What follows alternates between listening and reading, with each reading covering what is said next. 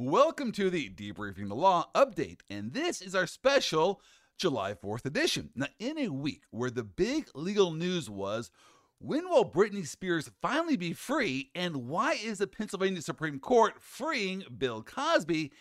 It is a bit ironic that we are celebrating the greatness of America. Yeah, great job, legal system. You nailed this one. But America isn't the greatest country in the world because we haven't messed up. No, we definitely have. And trust me, in a perfect world, in this case, the phrases "hit me baby one more time" and "oops, I did it again" would not be referring to the dating habits of the person being free. Yeah, Bill, those words belong to Britney. They are not yours. No. America is one of the greatest countries because of the First Amendment. So, in honor of the First Amendment, let's read it. It says, Congress shall make no law respecting an establishment of religion or prohibiting the free exercise thereof, or abridging the freedom of speech or of the press, or the right of the people peaceably to assemble and to petition the government for a redress of grievances.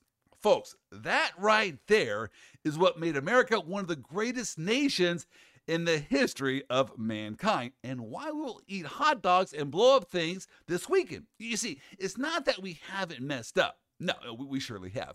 It's that when we've messed up, we can call people on it. See, if a law is bad, there are channels to get those laws changed. For example, America isn't one of the greatest countries ever to have existed because we didn't allow women to vote for over 100 years. No, that was a major flaw in our legal system. We are the greatest country because we, the people, knew that was wrong, and we would not be silenced until women's suffrage was passed. See, in America, not only can we vote for president, a reality TV star, we can also tell that same reality TV star, "You're fired." See, no matter what your politics are, that's power right there. And it's the people's power. Now, if you think the First Amendment isn't special, then go over for a bit and live in China. By the way, you might want to know that according to official Chinese records, China, despite being the most populated country in the world,